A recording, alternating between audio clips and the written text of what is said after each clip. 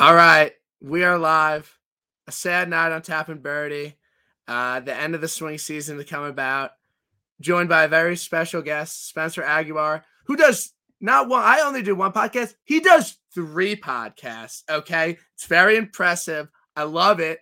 He's on the Be the Number podcast, which he does himself. The Better Golf Pod, Win Daily PGA Show. I mean, you're just all over the place, man. How you doing tonight? I am doing great, Brian. It's a pleasure to do your show for the first time, and they should have never let us do a tournament together when there's Louis and Day in the field with each other. I knew it. Like, I was like, what do you want to come on for the RSM? Like, that just seems like an event both of them would play. Honestly, very shocked Louis playing this week. Like, I'm very shocked why. Jason Day's playing back-to-back weeks. So we both got a little bit of a surprise. You know, we both got we got our favorite golfers in the field who are obviously wagering money on that. Just like it's not even a part of the handicapping process for the week. It's just like you always bet on your favorite golfer. It doesn't matter the circumstances or the course or the event. We have our guys. You know, they're a little similar, a little older, you know, not past their prime, but, you know, they're major winners. You know, they're just great players. And I'm excited to see them excel this week, certainly. They both have bad backs. We can add that to the mix with it. But they're old. I think it's a good setup for both of them this week. I think that it's not going to come as a shock if either one of them can be competitive. Obviously, Louis more so with it. I mean, we see that with the baked-in odds with it. But I think it's a good tournament. I think it's going to be an exciting one, and I look forward to talking to you about it. Yeah, no, I think we've been very fortunate with these swing season events because we've really had some really good fields, some really good winners, some interesting courses. It's just like, I feel like the swing season's been good. Like, we've had decent fields. I don't know how it's been many years past, but I just felt like there were a lot of stacked leaderboards and there was always an odds on favorite and there were really no long shots. So I'm excited to cap it off here at the RSM.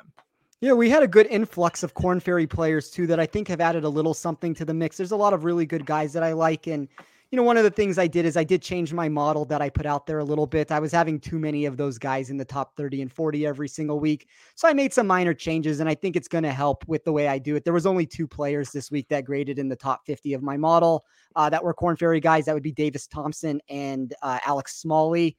So those were the 2 guys. Everybody else fell beneath that threshold that I'm looking at. But I agree. It's been very good tournaments. It seems like a lot of the top players are playing well in them. Obviously, we got a win from Rory, Sung Jae. I mean, down the board with people that are kind of like 50 to 1 or better in these tournaments. So not as many long shots as we normally get. And I will point it out. This is a tournament that we get a lot of long shot winners. I don't think that's necessarily going to be the case this year. I think we're going to have one of these better guys win the tournament. No, I completely agree. I noted that in my article last week. I'm like, look at these winners. Like, they all have like a lot of pedigree. Like even Herbert and Homa. Like, Homa has a lot of pedigree. He won last year on tour and he was 60 to 1. And then Herbert, I mean, he's won on the European tour. Like, he's a good player. It's like there's been no long shot winners. And then, like you pointed out this week, it's like I posted the odds of my article of recent winners. It's like 50 to 1 is like lowest. But I mean, and a lot of people, which I'm surprised with a little bit, are like they're just starting their cards like 50, 60 to 1 and going up. And they're riding the trend that once again, we are going to see a long shot winner here at RSM. But before we get into that, I want to get your take because I always like to reflect on the week before and the winner and how things shaked out. I'd like to reflect a second on Kokrak's win because although it wasn't like a huge popular play, there were a lot of smart people and a lot of guys on it. And I just think it's interesting how sometimes recent form like turns people away from golfers and it turns out to not matter at all. What do you take away from Kokrak's win given his bad recent form and then, you know, he just comes out and wins the thing? That's one of the reasons why I run my model from a longer term perspective. I'm trying to get rid of some of the recency bias that gets thrown into the mix with it. If you take a guy like Kokrak specifically, yeah, the recent form didn't look good, but he was one of the top climbers in my model from a win equity perspective. So as you mentioned, there was a lot of smart people that were on him. I unfortunately didn't end up with a ticket on him, but he was, I believe, the second biggest climber I had in win equity for the weekend. You know, for whatever reason, I went in other directions. It's golf betting. There's a lot of small nuances here and there that might lead you to somebody or away from somebody, but I don't think it's a shock that Kokrak won. And as I said, it's one of the reasons why I run my model just to be a longer term perspective with it.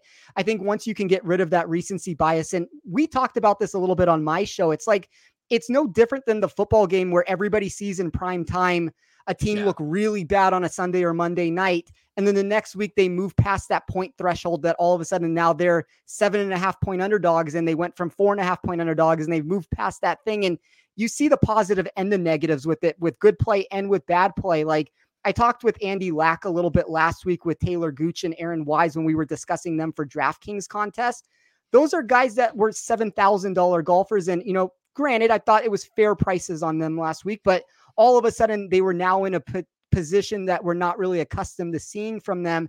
And they're $9,000 golfers where it's just a little bit more difficult for them to pay off their price tag. And unfortunately, they don't necessarily, or they're not as inclined to do it when, if 20% of people are on them, it becomes a more difficult proposition. They kind of become a fade in those routes with it. So I think it's always a good position to put yourself in to try to look at things longer when you can. Yeah, no, I agree. And I think that the course fit made total sense. Kokrak is amazing off the tee. He can get hot with the putter.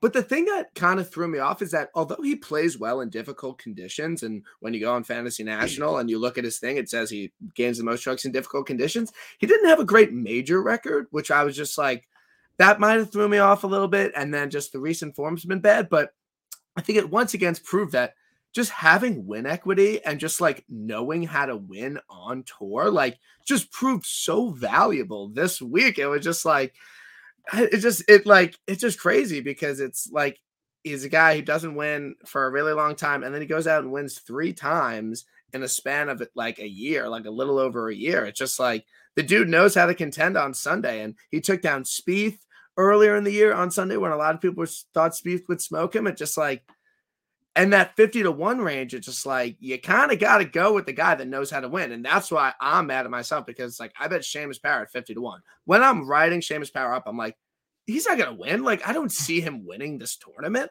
No, you just bet the guy that actually wins. So obviously hindsight's 2020. It's a lot easier to say after the fact, but it's just I don't know, man, win equity and maybe recent form. I mean, kind of throw it out the window if it's the right course for the golfer. Yeah, if we're talking specifically win equity and outright wagers for what we're doing right now, you don't need to be good every single week. That's more of a cash game thing, a head-to-head wagers, things like that, where you're trying to find more safety.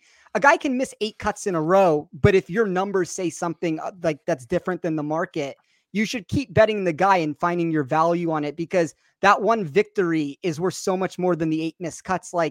Sure, you can hedge. And there's some people that are overseas that have each way and things like that. But assuming that we don't have that at our disposal and you're not able to get in a hedge that's, right with it, a second place is as good as a miscut in reality with it if you don't find your way out of a ticket or out of a hedge with it. So the upside is what really matters. I think that's the one thing that people don't take enough into account when it comes into the outright market. Everybody sees plays that they like, but the question you have to ask yourselves is, can they actually win the golf tournament? And that's, a question that sometimes the answer is no to that. Yeah. And, as we say in podcast, perfect transition into the odds-on favorite this week and Scotty Scheffler. Obviously, I had a big ticket on him last week. I wrote him up. A lot of people were on him. Didn't come through. Thought for a second it might have cash and he was going to get his maiden PGA Tour victory, but that, did not happen. And I couldn't be more happy to miss out on Scotty's first win. I won't be there, and I especially won't be there at a number like 14-1. I truly believe it is. There are some favorites where it's okay, I understand. It is an unbettable number for me at 14-1 this week. I don't want to say that he choked or he gagged it, but he made bad bogeys on the back. They were bad bogeys. They were 3-putt bogeys, and he had I always say golf is about making 3-foot putts for par under pressure. And for right now, he can't seem to do that on Sunday. I will not be playing Scotty in any way, shape, or form this week. On my unofficial card, I bet him to miss the cut. So, top of the board, I want nothing to do with Scotty. Obviously, recency bias, but I think the number makes it more warranted to not go back to Scotty, not just because he broke my heart last week. Yeah, I think the breaking the heart is obviously going to be less of a thing for me with it. I think that anytime you're trying to get a first-time winner, if you're in that sub 30-1 range, you're kind of asking for a lot. There's just certain golfers. if Scotty Scheffler beats me, and he could beat me this weekend, and it's very possible with it, but let a first timer beat me. Like, I'm not going to go chasing a 14-1 golfer trying to be ahead of the market on that. Like, it would be one thing if he was 40-1 in this field. Not that he would be ever, but it'd be, let's just say he was 30 something to 1. I think that makes a lot more sense if you're going that route with it. But 2 good performances in a row. He goes from a guy that's usually in the 30s. Now he's the betting favorite in this tournament. I agree with you. It's just one of those spots where I'm going to miss out on his win if it happens. And there's a lot of guys like that. We saw that with Will Zalatoris for a while. That number's become a little bit more reasonable in some of these last few starts, but there's a lot of these guys that are just a little too high in the market from what they probably should be. Yeah, I'm gonna. Hopefully it's a Tony Finau situation where they're just like, all right, we're gonna put him at 50-1 because this guy can't win, and then he goes out and wins, and we'll be on him like that week, like you were on Tony at the Northern Trust. An excellent win, of course, in your long line of great winners recently. Next guy. Course horse, Webb Simpson, excels on these types of tracks, shorter Bermuda tracks, par 70s. I'm not betting him this week in any way. I think his ownership will be very high on DraftKings, so I don't like him in that sense. And I think Scotty's ownership will be high because of the recent form. I really like the next guy. I have no doubt that Webb can contend this week because I think it will be another Wyndham situation where Webb just goes to a Webb course and he posts a top 10. And, that's great. And I think a top 10 play on him would be pretty decent, but he's not who I like at the top of the board. I won't be betting him, but I really have no doubt he can top 10 this week. Yeah, my model always likes Webb Simpson. He's going to jump off the page at a shorter course where he's found past success. We even see that with him ranking first here for upside in my model. But some of these spots do get weird with Webb for the reason that you mentioned. He carries over his course history probably the best of anyone on tour. I think a guy like Abraham Ancer is quickly falling into that mold when he plays these similar setups himself. But it's been a little bit more up and down at the RSM than we see at some tracks. 2 top 3s in his last 4 starts since 2016, 2 additional finishes in the 30s. Now, the thing is, I think if you look at Reb's recent form, which is what's going to draw some people off him, only 1 top 10 in his last 10 starts, but it's going to come on one of those courses that he seems to roll over with it. So if we just look at these courses, and like the Wyndham, RBC, Sony would be the 3 that pop out in my mind. 7th at the Wyndham, 9th at the RBC Heritage, 4th at the Sony this season. If we go to 2020, 3rd at the Wyndham, 1st at the Heritage, 3rd at the Sony. I don't think he's necessarily as good here as he would be at those 3 places, but I certainly understand why he's popular on a site like DraftKings. Yeah. I don't necessarily want to bet him as an outright wager. I think those numbers are a little bit inflated, although my model likes him. As I said, he's number 1 for me in some iteration of how I ran it. Yeah, no, I think I'm just gonna honestly, if I were to try and bet on every guy or just try and I would bet Webb top 10 this week. I don't know if I'll get there. We'll see. But I might bet Webb top 10 this week. I think it'd be a profitable bet. Next guy, Cam Smith. Favorite play of the week, favorite play of the year, favorite play of my life. When you just write up a guy and you're just like, this is it. Like this, I have to play this guy. I have to wager a lot of money on him. Like I just love Cam Smith this week for a lot of reasons. One, some stats. I know you like some stats. He's 1st in birdie or better percentage over the past 24 rounds, 5th in strokes gained putting, and 4th in proximity from 125 to 150 yards. And this is a scenario with Cam. It's kind of like my own feel about watching him a lot. Like I just love Cam Smith with a wedge in his hand. I feel like he is so deadly and always puts it so close, and that is evident by his stats from that proximity distance. So some random guy on Twitter, he actually does golf betting, so I'm going to shout him out. He got me a 22 on him. I'm already on him at 18. Top 10, top 20. I love Cam Smith this week. I like him in wind. I like him on Bermuda. Just a guy that can go out and just make a bunch of birdies. And last week, he still finished top 20 with losing 4 strokes off the tee. I don't see off the tee being a problem this week. We have wide fairways. It's a shorter course, opposite of last week. So many signs point to Cam this week. I'm on him. My friend Jers is on him. I love Cam Smith this week. You got any thoughts on the big Aussie? Yeah, I like Cameron Smith a lot for this particular setup. I considered adding him to a card when I started this. one of the things I did when prices did come out, I kind of had a happy trigger finger with it to where we'll get into some of the guys that I bet, but my card got a little bit too big in certain spots to where I couldn't find room to get Cameron Smith into it with the way I built it. But I agree with you. I think, I mean, to add more stats to what you just said, he is the number one ranked player in my model when looking at that recipe of irons plus putting that I use.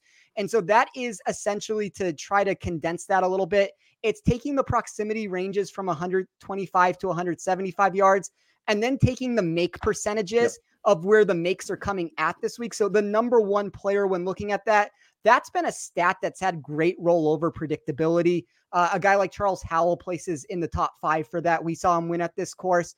I think it makes a lot of sense with Cameron Smith. I'm not going to talk anybody off of him. He's also 5th when it comes to scoring on easy courses. It's kind of what you're saying with it. He's a really good birdie maker.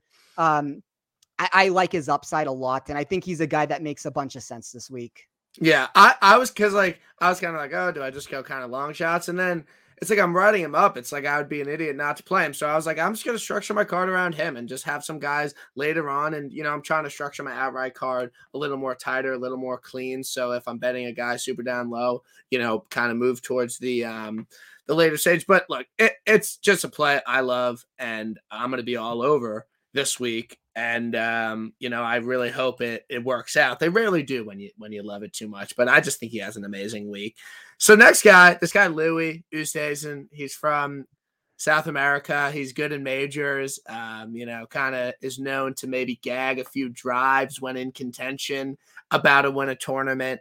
I obviously bet him outright. He's on the unofficial card. Okay. Like I'm betting Louis this week if he does win, but I know you like Louis this week. So I would love for you to tell me about why my favorite golfer has a chance to contend this week at the RSM. So here's the thing about doing your show, or even when I do Andy Lack's podcast, there are certain weeks where I'm going to build an outright card more aggressively. That doesn't mean I'm making negative EV wagers, and it certainly doesn't indicate that I'm betting just a bet, but there is a built-in level of aggressiveness to take during those weeks. I don't want this to be a boring show where I only have one outright wager to discuss and the podcast lasts 10 minutes. So while I always suggest top 40 wagers, head-to-head bets, and things of that nature being your primary bankroll builders, I'm bringing all the stops this week, and one of the first bets, or at least the first bet on my card that I placed, was Louis Oosthuizen at 25-1. You know, I mentioned on my show, Be the Number, yesterday, how a lot of times when you do these podcasts, you don't get views after the fact on it. Like the show airs and that's it with it. But could you imagine the popularity of this episode, that what it would attract if your guest came on the show, recommended Louis as an outright, and that's the week he wins his first title inside the United States? I just assume Tappin' Birdies becomes the number one golf podcast in the industry if that happens. And I want to be a part of it if it does. The win equity in taking him is better than the money even is with it. But, you know, I always try to use books where, or at least books that I can recommend to people that where you can find it. There's a 25-1 on FanDuel right now. Upside and Louis don't usually coincide with one another, but I did notice some trends for why I believe he's a better outright bet, or I guess even a GPP target than a cash game play on a site like DFS. Anytime a player is struggling with the best aspect of their game, and we do see that here with Louis going ice cold with his putter and averaging -2 strokes per start in 4 straight losing efforts. You know, that can be as much of a positive as it is a negative. On one side, the safety decreases because it's always scary when what you do best isn't working, but that can easily be flipped and looked at as a positive when shooting for potential. He's the number one player in this field over his past 24 rounds in strokes gained when we remove putting from the equation. And while Birdie Fest aren't typically the setups I like to target him at this week, it's not as if the winners have gotten to 25 under par. Yeah. It would be naive to say Louis can't get himself to 20 under if his flat stick heats up. I guess the one argument to be made against them, of anybody who's trying to discredit it, his proximity from 125 to 175 yards isn't exactly ideal, but the weighted putting plus iron category that I ran still placed him 15th overall. That's a steady increase over his 60th place output in my model when looking at just the 125 to 175 yard range.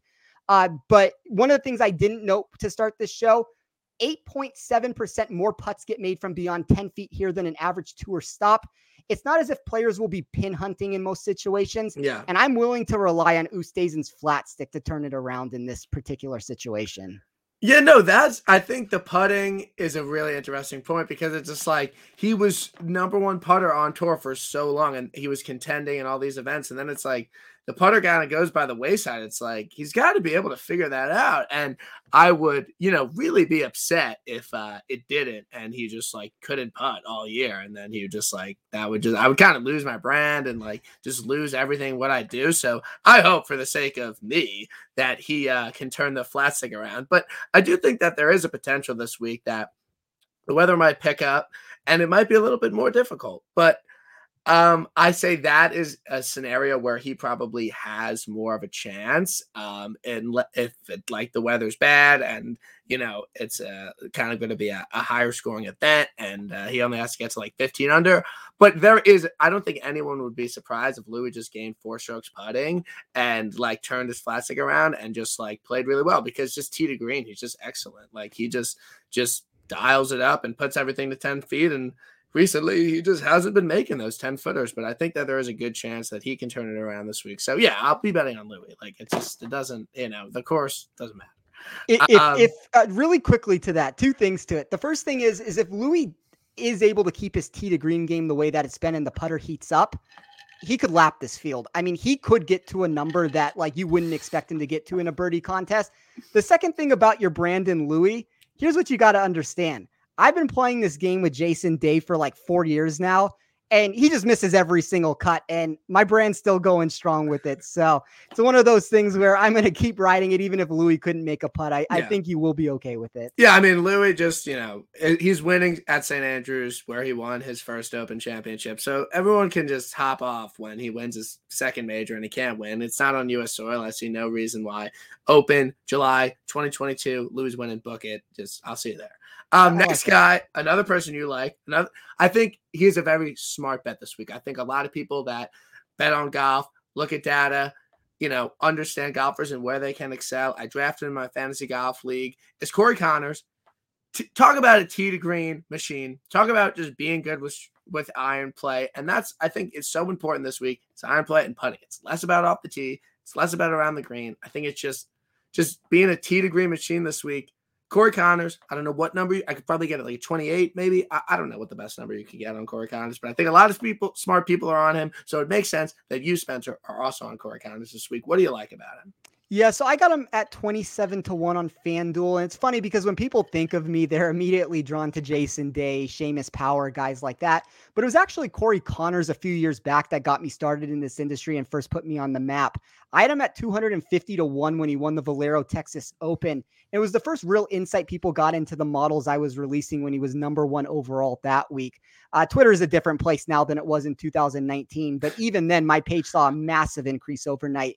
And it thankfully brought a ton of users over to my work at Rotoballer. People started, taking me more seriously with some of the outright bets I was placing. So any of the old school guys that follow me will remember that. But I'm going to go back to the well on him this week. And I will run down some of the categories that he graded in the top 10 of my model. But as everybody will see, it's almost across the board in every pertinent measurable, including various others that I didn't even include in my mix this week, but can still be found, or I still found worth looking into. I will note that off the tee is a few percent more impactful here than an average tour stop. A lot of that is because of the accuracy that comes into play, but we've seen good off the tee players like Day and Luke List take varying routes to find success that aren't exactly coinciding with purely accuracy. Conners is second in this field when it comes to strokes gained off the tee over the 2-year model that I ran. And he grades inside the top 10. And this is an extensive list for everybody listening, but I think it's important to name all these things. Strokes gained tee to green, strokes gained total, strokes gained at easy courses, venues under 7,200 yards, play and wind, Bermuda grass, par 4 scoring from 400 to 450 yards, accuracy, greens and regulations gained, and his combination of putting plus iron play. When we look at that weighted putting total that I did, he turns into one of the biggest climbers when running a model to find how a golfer improves when putting from distance versus an overall array of the flat stick. The top 5 largest improvements for me were Brandon Grace, Russell Henley, Corey Conners, Matt Wallace, and Charles Howell III. No, I'm going to see what his top 20 odds are because I feel like I'd be a fool if I didn't place some money on Corey this week because I just think this course sets up really well for him. And I think that the fact that he didn't play every single swing season event it kind of means something. Like he's trying to pick his spots. He's trying to find a course that he can contend well on. And like you talked about, the guy's just a tee to green machine, and a win from him is coming. I think that he's going to have an amazing new season, and I think a win can definitely be in the cards here this week. So, you sold me on Corey Conners. The next guy is someone you can't sell me on. I'm completely done with Russell Henley this week. He was the most tipped golfer on the golf tip chart. I respect them. They're very good. They quote and track everyone's picks. I can't do it with Russell Henley. I know it makes sense for him this week. And we're talking about a Wyndham comp. We're talking about the same golfers playing same well on these two different courses. And, obviously he was in contention there and played really well. And and a lot of people liked him there because it's like wedge play. Like he's good from those approach numbers. He's had an excellent swing season, not excellent swing season. He's had a couple top 25s, and then last week was his best event. He was, very close to the lead at certain points. And then he missed a few putts on Sunday, which is fine. That's okay. With Russell at this number, I'm just not going to get there. But I think the one thing about Russell is that he just always putts well in Bermuda. That is all he putts well on. It's Bermuda. And it's Bermuda this week. So I think with his talent, tee to green, it's enough of a reason to want to back Russ Henley this week. But give me your case for Russ Bus. If I could redo this, and so when we're talking about like actual wagers of what the first one I put in, it would be Russell Henley. That was the first one. I got him at 31-1. I don't love the steam that's around him right now. Now, obviously, you have some books where he's like down to 20-1, and I don't condone that price. And I normally don't take shots on 3 players sub 35-1 while still building out the back end of my card, but it was easy enough to do it that way and still keep my units under 1.20 for the week. I think in retrospect, I would give a deeper dive into Joaquin Niemann if I was doing this again, maybe Adam Scott. It's just when I ran my model the first time, and I'm going to trust my numbers more than anything of what other people are betting, because at the end of the day, that doesn't matter to me. I'm building things for my own sense with it, and I'm running my own mathematical equations that I'm trying to find an edge. But, it is less encouraging when every single person in the world seems to be on him. And there is a negative trajectory that we can find to him. I guess the things I will say with him is Henley's the type of golfer that runs hot and cold. And he enters the week dialed in with his irons, having averaged 5.2 shots over his last 3 starts. He has a lot of similarities when it comes to where Webb Simpson plays well. I mean, we've been talking about that a lot. And I think at 31-1 where I got him, I think it was a price at the time that was almost 3 times as much as Webb Simpson. I think those are 2 golfers where the win equity is very similar. As I said, I don't love that everyone in the industry seems to be on him, but my mentality is to use him as an outright with how I did it and potentially pivot elsewhere for DFS contests. I would not be shocked if he burns the industry. I think that it might be going in that motion right now, but the consequences of him doing that in the outright market aren't severe whatsoever. I keep mentioning, if he's not first, you're essentially last in this. And if he misses the cut, it's going to be no different than a guy who was kind of sort of in contention and comes in 17th. Yeah, no, I agree. And I was texting Andy before we got to like a heated argument about Russ. And I'm like, I don't know. I like him playing well last week at a difficult course. And then like in my mind, Russell Henley playing well at the US Open at a difficult course. And then like the Wyndham, it was only like 14 under. And then like the Sony he played well at was like I think this is just my opinion. I'd rather play Russell Henley at harder events. And again, this week has the potential to be a little bit more difficult, and that plays out well for him because I just don't think he can make enough putts. Like I think Russ is amazing at just hitting the green and making par. And then like he's always in it because he's not making a lot of bogeys because tee to green, he's just so good. So, and again, this is where the weather comes into play. We don't know what the winning score will be, but I think that if the winning score is -15, -16, I think that plays well better than if it's -19 or -20 because I don't see him making enough putts, and I like his game on harder courses where he just has to make par because he's a tee to green machine. So that's my take on Russell Henley this week. I'm not betting him. I just can't get there. And really fast. Sorry, I didn't mean to cut you off there. No, I'm good. You're good. Really fast, just to kind of round out that point of what you're mentioning with that. He's 45th in my model over the long-term data in overall birdie or better percentage. That's not what you want to see in a thing that's a birdie fest. He's 16th overall from a bogey avoidance perspective. The one thing I did like with him, obviously the Plantation course, you're going to have 4 par 5s there. The other 3, you're just going to have your normal 2. But from a par 5 perspective, 62nd in par 5 average, 73rd in par 5 birdie or better percentage. I do think that's an increase from him on a par 70 course when he's going to get 3 of those there. That's one of my reasons. Like if I'm going to play Henley, I like short courses. I like Bermuda and I like par 70s. He kind of hit all those bullets of what I was looking for when I started my card with it. And he grades in the top 19 in every metric that I ran. And, there's a couple guys that fell into that mix, but when I saw that originally, I thought 31-1 was too good of a number. As I said, I'm not going to necessarily condone a wager at like 22-1. I think you've missed the window at that point. Yeah, no, it's interesting. I'm interested to see how he's going to play this week. And when I say that, I said that about Kokrak last week. I was like, yeah, I'm going to be interested to see how they play, being like he's probably missed a cut, and then he went out and won. So I would hope, Russell, for you, I hope he wins, but I don't want him to win. So we'll see. Maybe a top 10 on him could work. I have no doubt he could contend.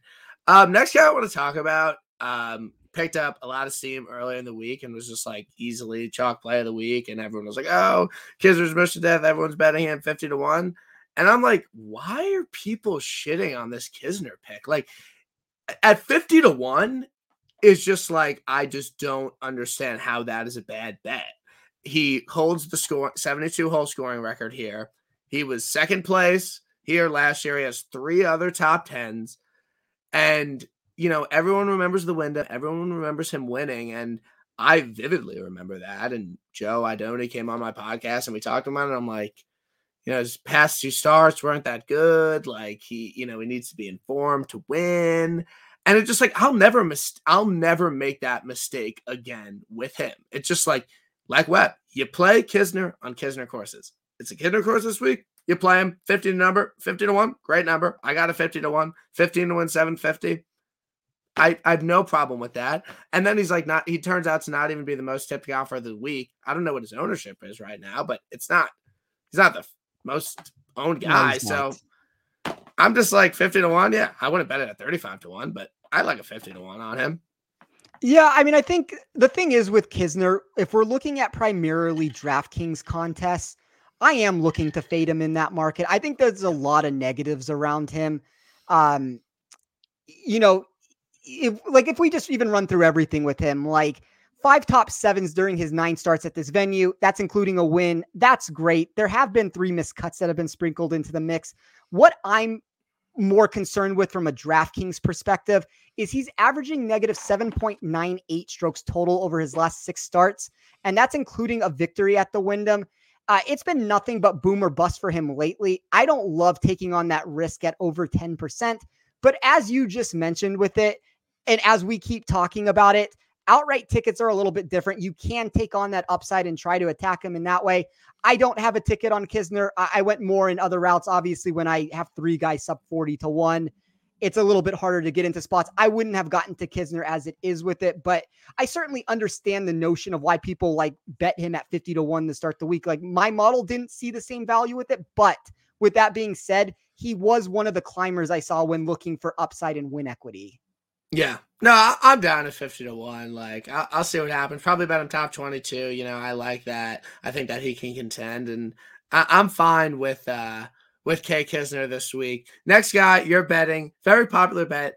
I think a lot of smart people are on him. I think he's a good play. It's Chris Kirk. So what did you like about Chris Kirk this week, and why do you think he's a good bet, good DFS play, and you think he's gonna excel this week? Yeah, I like Chris Kirk across the board. I got him at 70-1, and I'm just going to keep trusting my numbers on him as he seems to be one of the best values on the board weekly. The current form leaves a little something to be desired, but great course history, and we see that with how he grades out in my model. He's top 19 in all 5 metrics that I ran for the week. I keep alluding to that. The only ones that fell under that category, Webb Simpson, Corey Connors, Chris Kirk, and Russell Henley. There is a 65-1 on FanDuel and a few better spots that I found on offshore markets if you're still looking. But Kirk, Neiman, Sungjae, and Hovland were the 4 that my model kept liking every week for pretty much the last 2 months. Sungjae and Hovland got themselves into the winner's circle shortly after. I did kind of trap myself for all the reasons I mentioned when I rushed to bet Henley early in the week.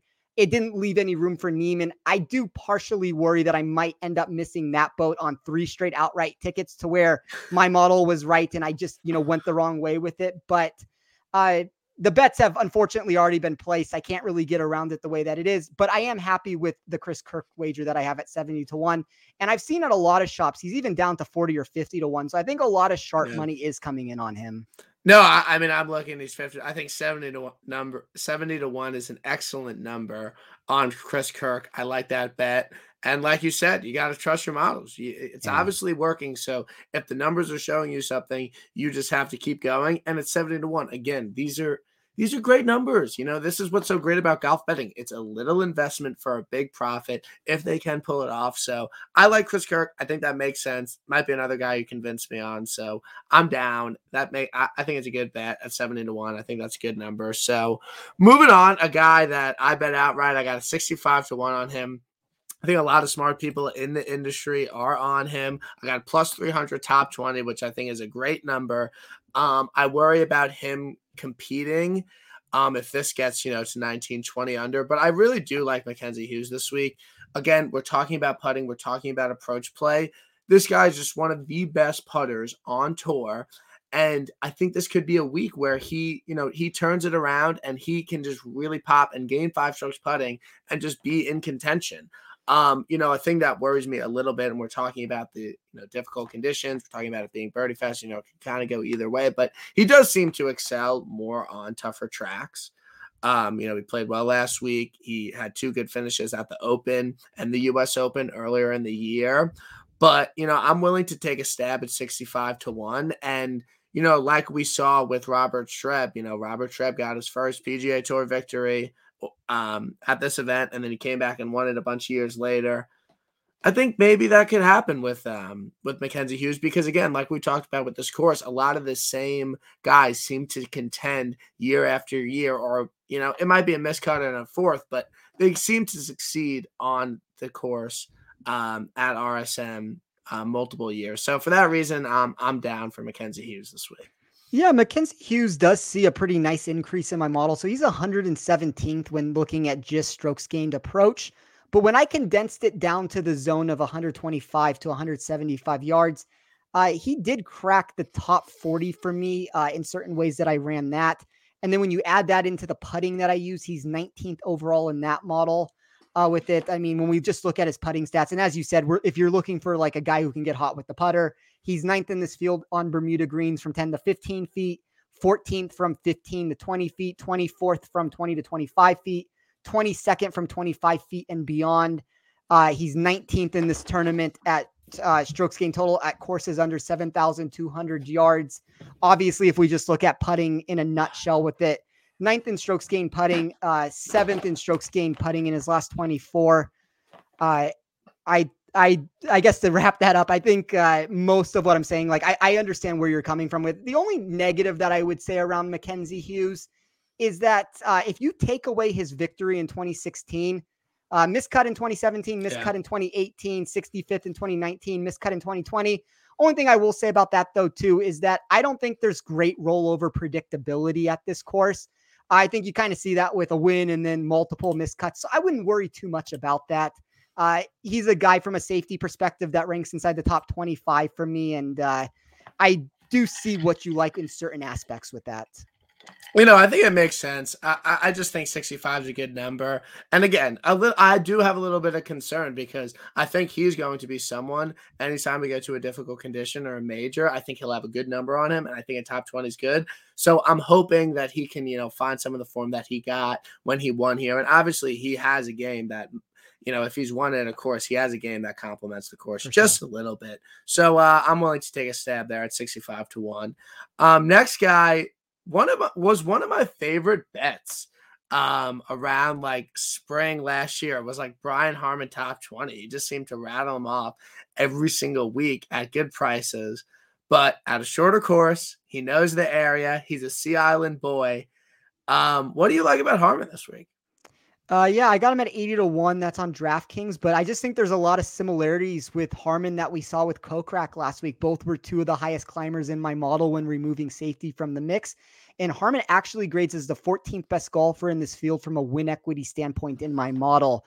One of the reasons, as I keep mentioning, I run my data to feature longer term totals is for that exact reason. I want to find the golfers that the industry and market in general are lower on than they should be, instead of the guys that are going to pop only for a short term standpoint.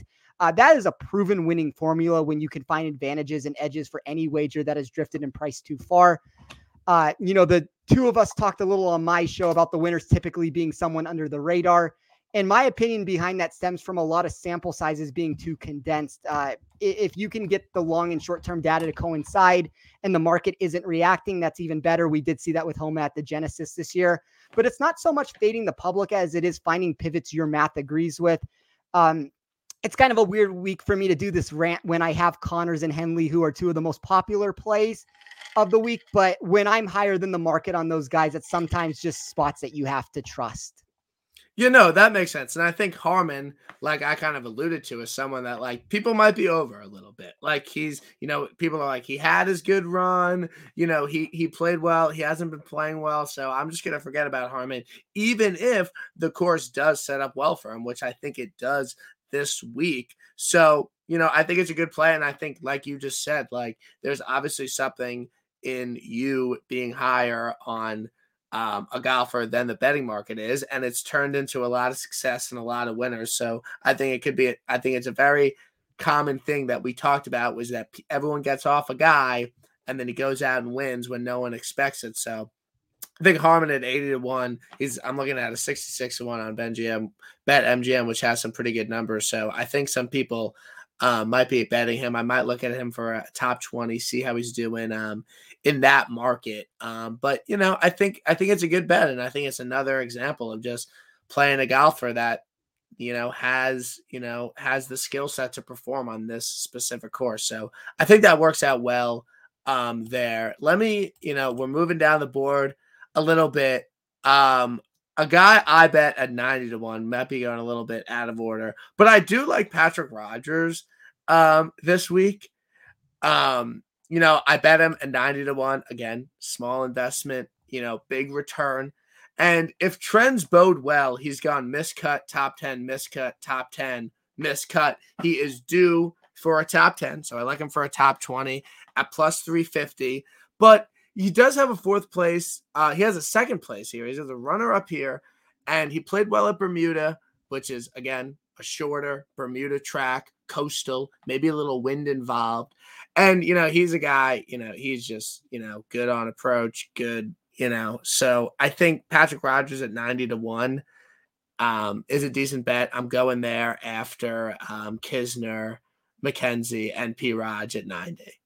Yeah, just to touch on Rodgers a little bit, and maybe this is one of those spots, like I was saying with Homa at the Genesis, where the price is still staying inflated, but the current form is turning around with him. And when I just look at my model from a long-term perspective versus a short-term perspective, the short-term numbers look absolutely brilliant from him. He's 75 spots higher in strokes gained total in his last 24 rounds, 75 spots higher in strokes gained tee to green, 20 spots higher strokes gained off the tee, 54 spots higher strokes gained approach, 11 spots higher strokes gained around the green, and 29 spots higher strokes gained putting. So it's across the board. Every single stat's a little bit better in the recent form with it.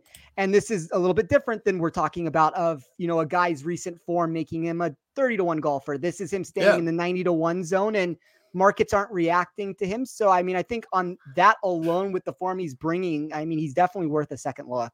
Yeah, no, I'm down for him at 90-1. Next guy, I wrote him up last week. I bet him. He missed the cut. He didn't play well at all. And I kind of didn't love him that week. But, when a guy casts you a bunch of top 20s, you kind of want to keep betting him. And I know I'm probably going to regret getting off him this week. And that is Seamus Power, 66-1 I'm looking at. I'm sure you could get a price around there.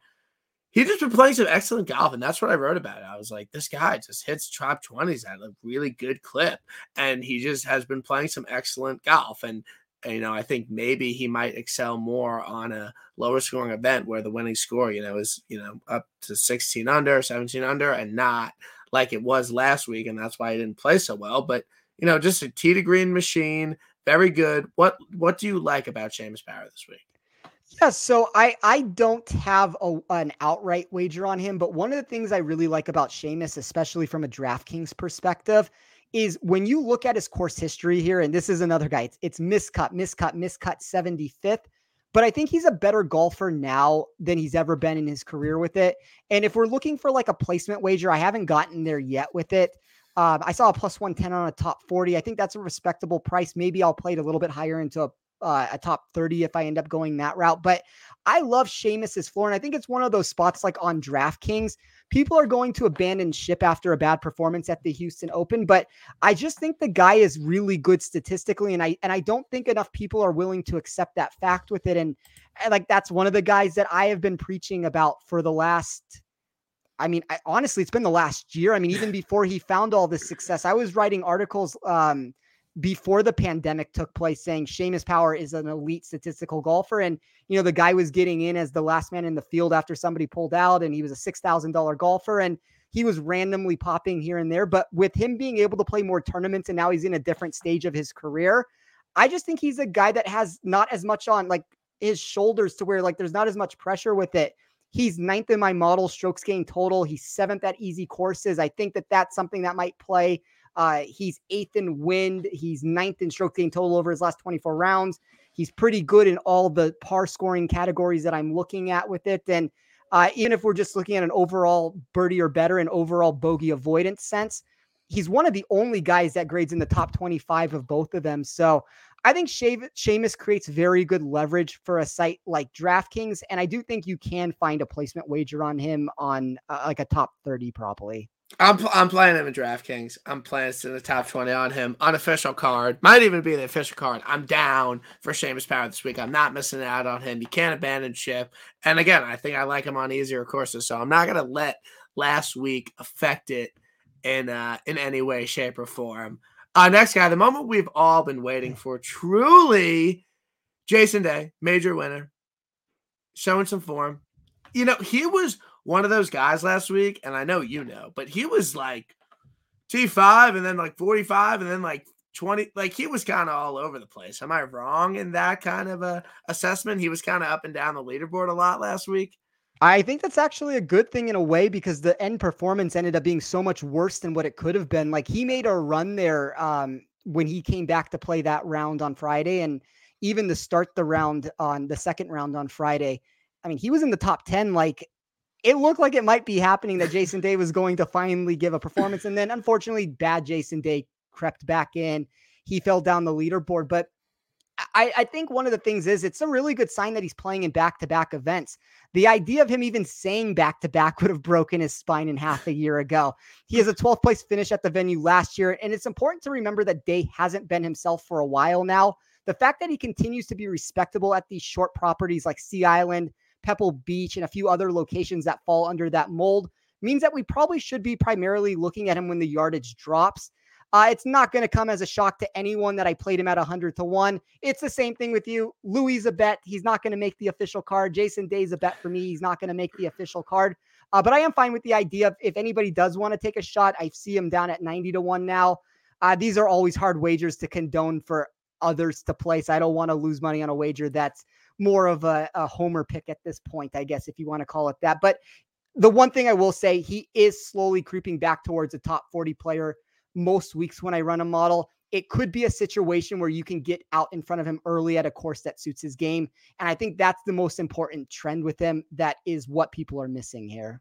Yeah, no, I love it. I think he's going to make the cut. I think he could post a top 20 this week. I think the signs are there for JD. I'm a little bit jealous of you that like your favorite golfer you bet every week's at like 90-1, like mine's at like 20-1. Like it's a lot tougher, to get there and win something good on it. But Louis not going to win this week. I have really no doubt in my mind about it. But these long shots is just like, it's literally $10. It's legitimately $10, and it wins you more than what I try and win on a guy sub 25, because on a guy sub 25, I'm trying to win like 700.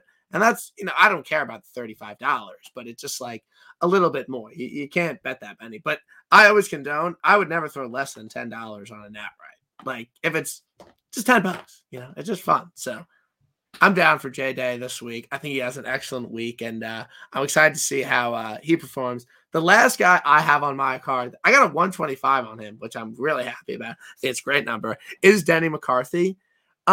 He excels on Bermuda putting. He has the ability to go low, and he gains strokes in windy conditions. Like, those are just all three things I'm looking at this week. And he's had a really good fall swing. He's just been playing some decent golf. So I got a plus 450 top 20 on him. You can even play it a little bit more conservative, like you like, on a top 40 plus 170. I like that. I'll play that. Place a little bit more on it. I liked Denny this week. He was highly touted at the Bermuda, and I was on him. And then it didn't pan out. So, but I'm not going to let that affect what I think about Denny this week. I wrote him up 125-1. Again, small wager, big return. Like him top 20, like him top 40. Is that a good bet, Spence? Yeah, I mean, Denny McCarthy was one of the, if you listen to my Better Golf podcast, Denny McCarthy was one of the wagers that I recommended as a top 40 at plus 170. Love it. That's go. Plus 165 on FanDuel. 2 top 10s in a row for McCarthy, who's always going to do his best work when the putter gets hot. We are seeing that here, but the metrics look steady when we remove the discouraging GIR numbers. He ranks 17th in the weighted category I ran that looked into short courses, easy courses, and Bermuda grass. I do believe he's probably best deployed, even though it's kind of contradicting what I'm saying, as a GPP target on a DFS site. But he has a high enough floor for me that I'm going to bet him as a top 40 as a standard wager.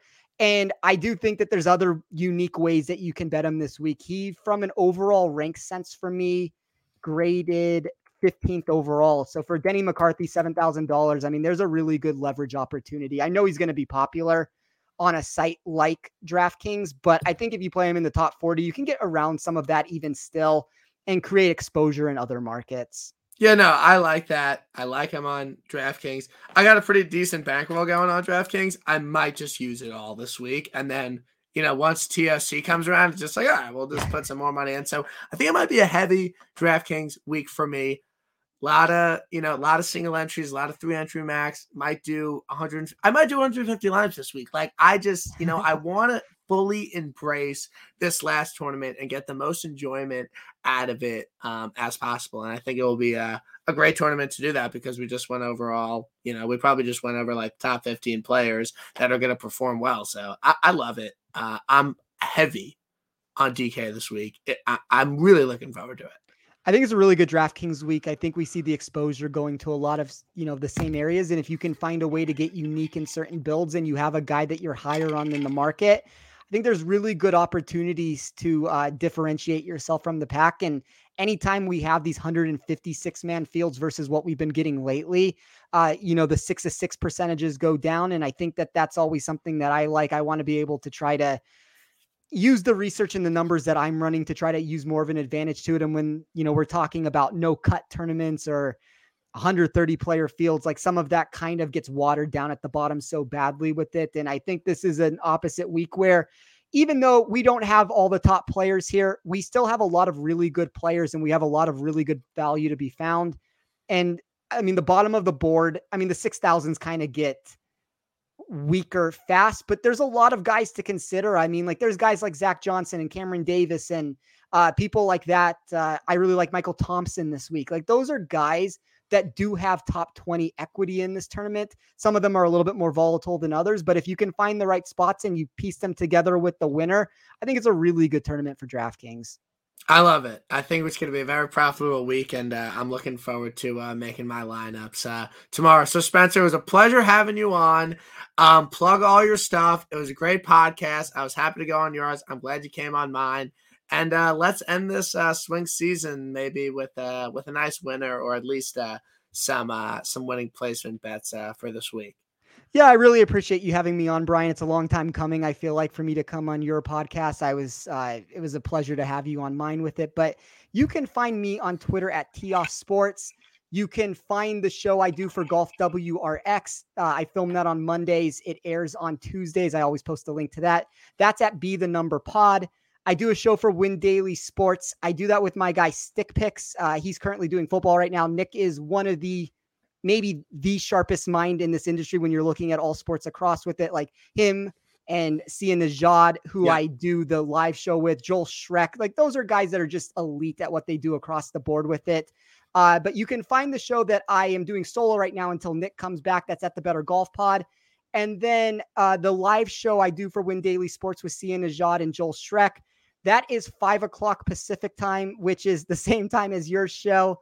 On Tuesdays, we film that. And, if you get a chance, check it out. It's always on YouTube if you're watching Brian's, and then you want to see the record of it on YouTube, you can find it there. I think it's on iTunes with it. But yeah, I'm at a lot of places at this point. I'm doing a lot of podcasts, a lot of content, and it's always a pleasure getting to interact with guys like you, PGA Tout, Andy. I had on Detroit Dave this week, onto the Be the Number pod. So it's a pleasure to do this show with you, man. Yeah, no, of course. And I love your work. You're very sharp. Appreciate it. Love your models. And I'm just very jealous of your Tony Cantley wins. I won't get over those wins because I wish I was on them. I want to shout out who's been in the YouTube comments.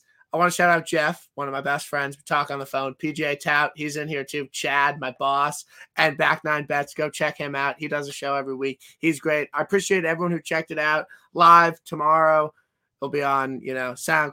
It'll be on, Spotify, Apple Podcasts, YouTube, Fantasy Golf Pod. Chad, my boss. Check it out. Pleasure, Spencer. Let's win some money this week. And it was a pleasure to have you on. It was a pleasure, man. Keep up the good work with everything you're doing. You're really making headway with this industry. So I'm proud of the work that you're doing. You're doing a very good job with it. Thank you, Spencer. I appreciate it. Of course, man.